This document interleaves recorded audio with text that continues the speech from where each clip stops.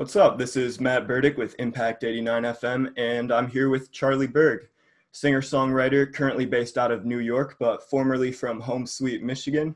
How you been, Charlie? I've been good. I've been, you know, times are interesting right now, and For sure. trying to keep my head on straight and stay productive and keep learning. Yeah. How's Yeah, the quarantine life been treating you? What have you been doing to fight boredom and yeah.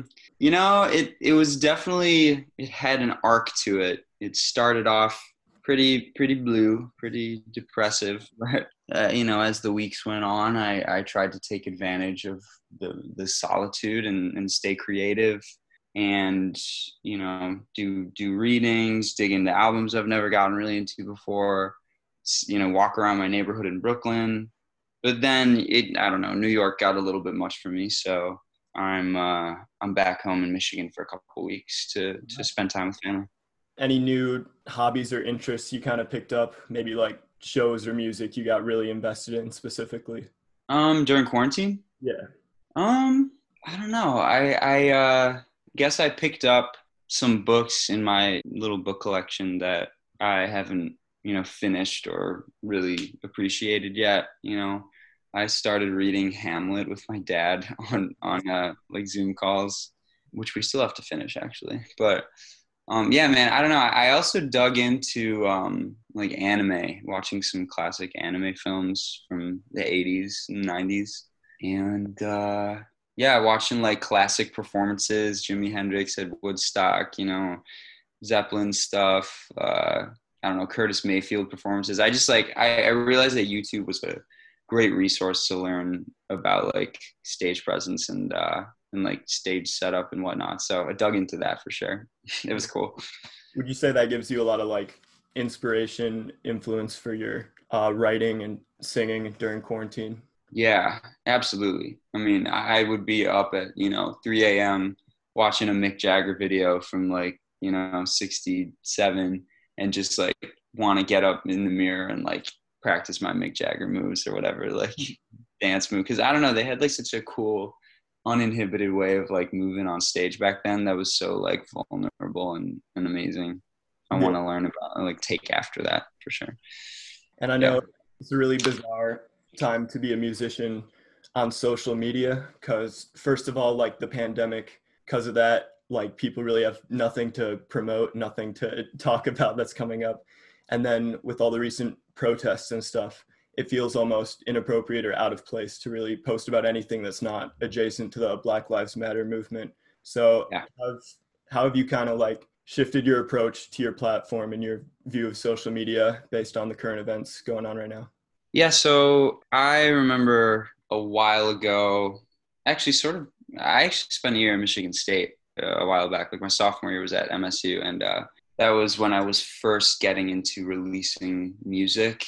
And I said to myself that I would stay away from addressing politics or anything really outside of my music on and my life on social media, just as it was a youthful desire to kind of be hands off so as to not create or be a part of controversy in a way. But during this time, I realized very strongly that silence is complacency, and it speaks almost louder sometimes than your actions is non-action. So I decided to devote my social media platforms and my following, my listenership, or I decided to devote my social media platforms to addressing those topics as best I could and sort of play my rightful or appropriate role in everything going on. So yeah, I've abstained from posting about my own music, and I just think that, like you said, it is in a lot of ways inappropriate to disregard what's going on. And we do, especially as white people, you and I have an important role to be present and address everything that's going on. Yeah, for sure. And what do you think like musicians specifically do? What is their place in promoting social change? Well, I think that artists and creatives and musicians have a unique relationship with the public in that their art and their self-expression allows them to connect in a unique way with those who consume their output, and they create a certain it creates a certain trust between them and their support base.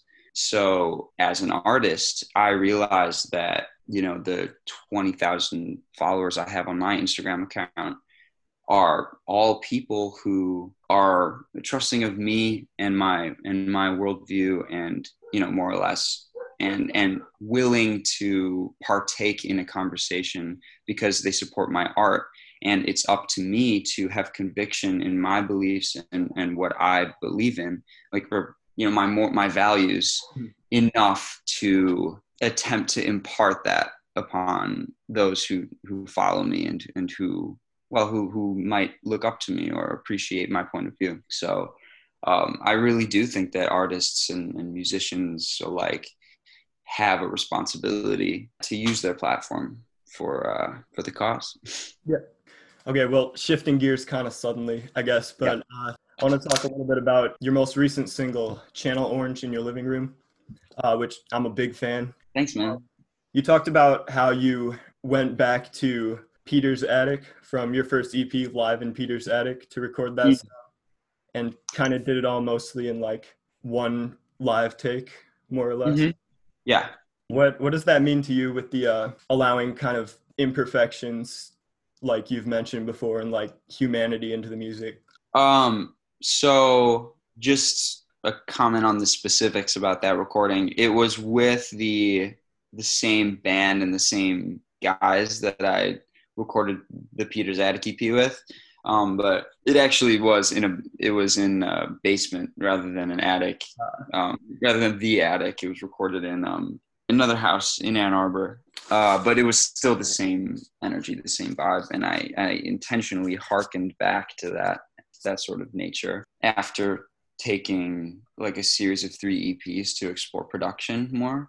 My recent, I'd say in the last year or two, my writing has focused on the idea of spaces and how the specific nuances, like the sonic qualities of a space, influences the music. These days I think that people are focused on cleanliness maybe in their music, and getting rid of as much room sound as possible and sounding so professional, so to speak. But I think that, yeah, I mean, I actually said this in another talk I was doing, but nobody can imitate your room right there with your posters back there and that tan wall. Like, nobody else has access to that room in the world.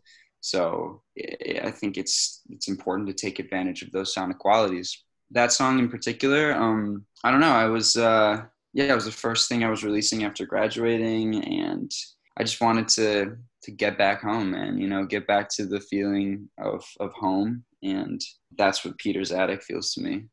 So do you think you're going to be using more of this kind of recording process in the future, or was it more of just a special little return just for this one song? No, the material I'm working on now is most definitely geared towards room sound, live instrumentation, humanity. It's definitely in that vein. And you've mentioned before how Channel Orange in Your Living Room is kind of like it's about music as a moment freezer, as like how Channel Orange, the album by Frank Ocean, like will take you to this specific place, this specific memory. And was your goal kind of for the song to be a bit of a self-fulfilling prophecy, and now like that song can be a similar moment freezer for other people? Yeah, hopefully. I mean, I write just like any artist, we write music that feels organic and honest to us in the moment. And it's funny that in my opinion, the more specific it is to human experience, the more relatable it is, which kind of seems counterintuitive. But Yeah, absolutely. I mean, I can only hope that people would take my artistic expression and incorporate it into their own journey, their own experiences. What is some other music, songs or albums like Channel Orange that you kind of associate with specific times in your life like that? Um, Gosh, I mean, I grew up listening to the first one that comes to mind is the album "Abandoned Luncheonette" by Hall and Oates. Definitely, I grew up listening to that vinyl. My dad played it a lot in the house, and I actually I have that his vinyl. Gosh, Pure Heroine by Lorde was a huge moment for me in high school, and just that album's really important to me. Parachutes by Coldplay, their first album, big. Um, I guess like Al Green, Greatest Hits was another big record that my dad spun a lot in my childhood. Yeah, I mean, dude, the list goes on. I could talk about that for this whole this whole podcast. And then you also have a tendency of doing a lot of collaborations with artists. Like, I think probably a good, like, maybe half of your songs or so have some sort of feature. Is that something that you try to reach out to a lot of people, or do they reach out to you, or is it more of just a community thing of like whoever's around, like, hey, you want to work on a song together? Yeah, most of those people are just my friends, really. It's funny. The first mixtape I ever put out, Blue Wave Mosaic, I remember making an effort to cram as many features on that project as possible because I thought that it was the first thing I'd ever released, and I thought that features made a project feel more like official or real or something.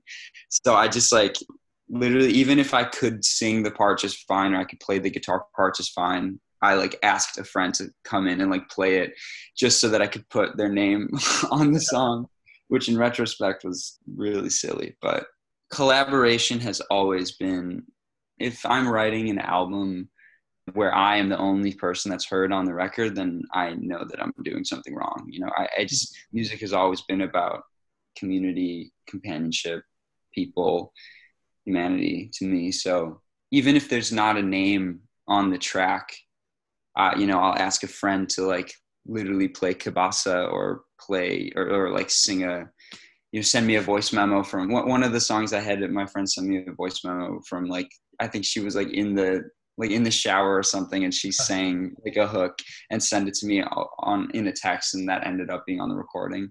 Like, I love like raw personal stuff, man. That's always been you can always expect to hear little treasures hidden in every song. So Yeah. yeah. Do you have any dream collaborators on your bucket list that like you've always wanted to work with? I would love to work with, I guess, Ninth Wonder would be an awesome producer artist collaboration. I'd love to do a track with Steve Lacy one day. He's really cool. Maybe like Raphael Sadiq would be super cool to get in the studio with him. Yeah, just name a few. So since you're back in Michigan, let's get into Michigan a little bit. Yeah. So you live in New York now, but you grew up in Michigan. What effect do you think that kind of had on your music and inspiration? Well, that is something that I've been thinking about a whole lot in the last month or two with conversations on race and injustice happening. I grew up in a very homogenous white community in Birmingham, and it most definitely narrowed my worldview for a lot of my development. And to be honest, I don't think it's any coincidence that I only started to feel like I had something to say in my music once I left that bubble, you know? So I went to college. I got involved in more conversations outside of what I'm used to. I learned and befriended people, and that's when I really started to feel like what I had to say as an artist began to open up in a way. Does that make sense? Yeah, for sure. So, I mean, other than growing up 25 minutes outside of Detroit and having that Motown influence come from my dad and, my parents, yeah, I definitely think the homogeny of that small town set me up for however I began to develop in my music. Yeah. And it's kind of like wherever you're from, it's always good to get out of that bubble too and kind of Yeah, experience more of the world to get inspiration. And especially like absolutely. small Midwest Michigan towns like that can really start to feel like a purgatory, like that's just all there is. Yes, absolutely. And then since we are an MSU station, I gotta ask, I know you went to Michigan State for a brief time. Do you have any specific favorite memories from that period? Yeah, man, that was a potent year for sure. I was in ARCA, the Residential College of Arts and Humanities, and I was in a cover band. We played the co-op houses a lot, and yeah, I was kind of just a loner, man. I felt almost anonymous in an enormous university, you know, and that I tried to shrink, make it feel smaller through ARCA, through the residential college. But as I was studying humanities, the year went on, I realized that I would rather be focusing on music. And then the jazz school told me that I wouldn't be able to transfer to that program until the following spring. And my mom said, Charlie, if you take the fall semester off, you're never going to go back to school. So you need to find a program where you can start in the fall.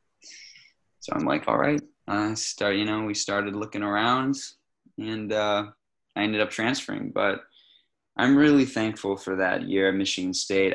If I didn't go there, I wouldn't have made my first mixtape. I wouldn't have met some very important people that influenced the way I see the world and the way I consume music and art.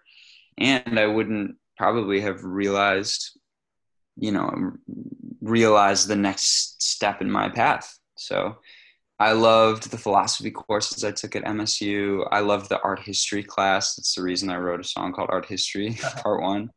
I loved the cafeterias. The food was always great.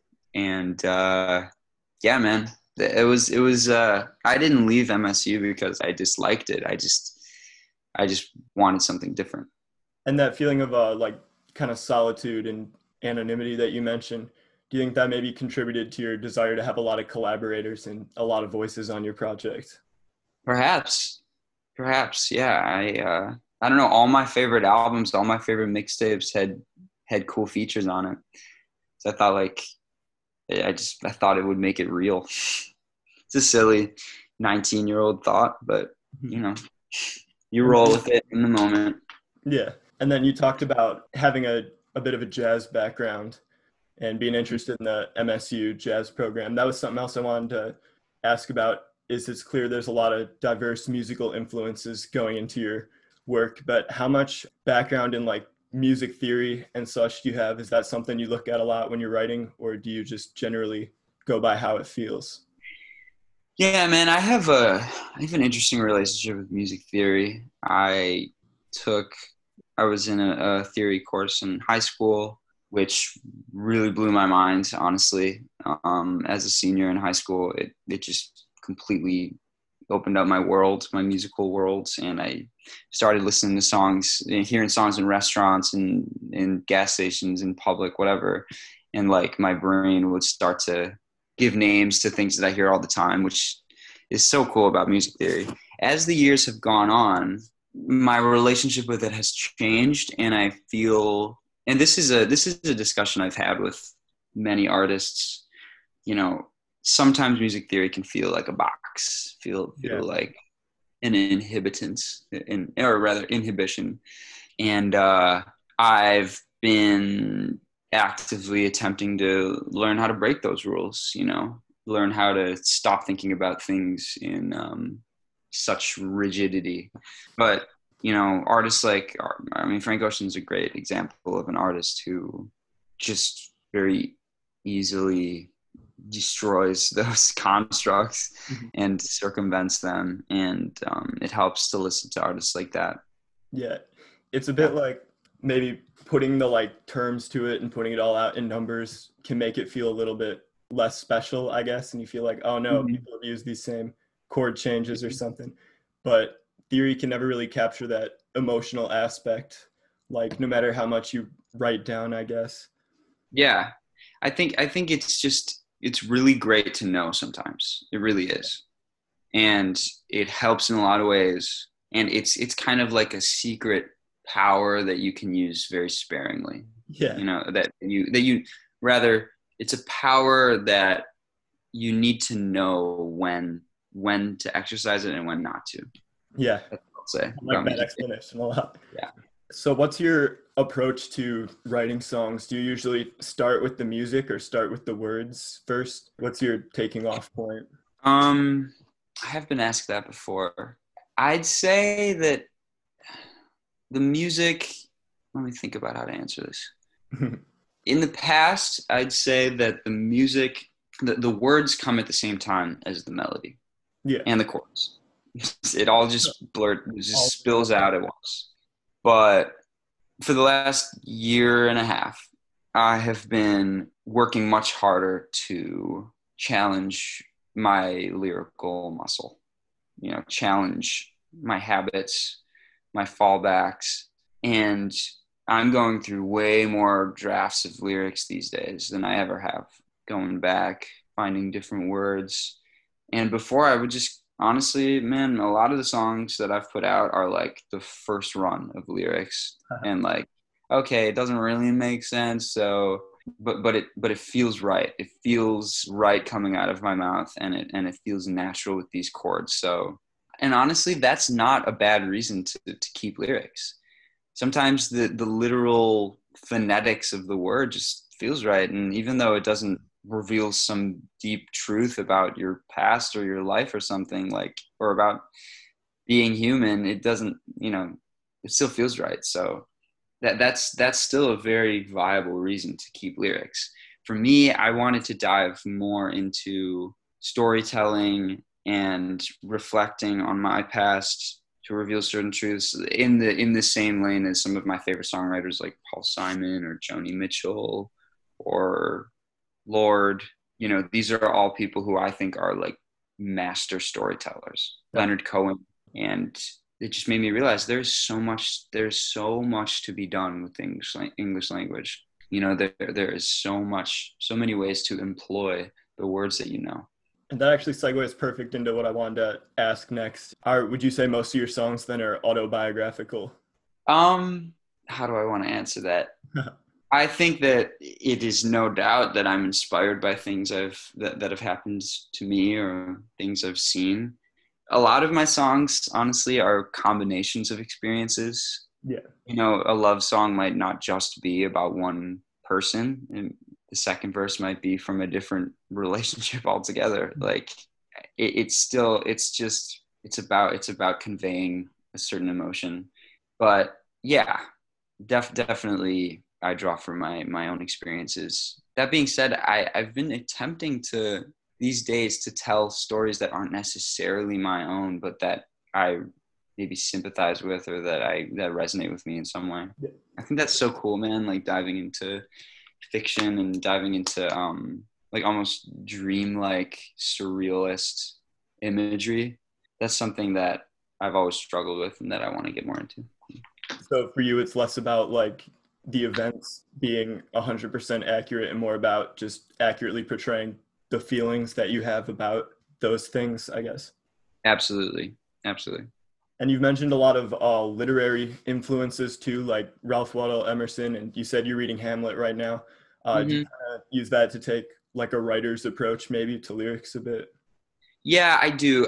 I don't want to overplay the influence of literature in my lyrics because, I'm not as well read as, say an English major or someone who majored in literature or someone who, I love books. I love the books that I have read. And every time I discover a new author or book, I tend to be extremely inspired and gripped by it. But that's not to say that I'm reading every day. I'd like to. I try to. But that being said, yes, I am very drawn to the words of other thinkers, other writers.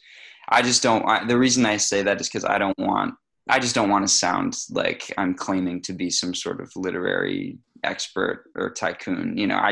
I like what I like. I read, and yeah, I get inspired by other people's work. I do. Yeah, nothing wrong with that at all.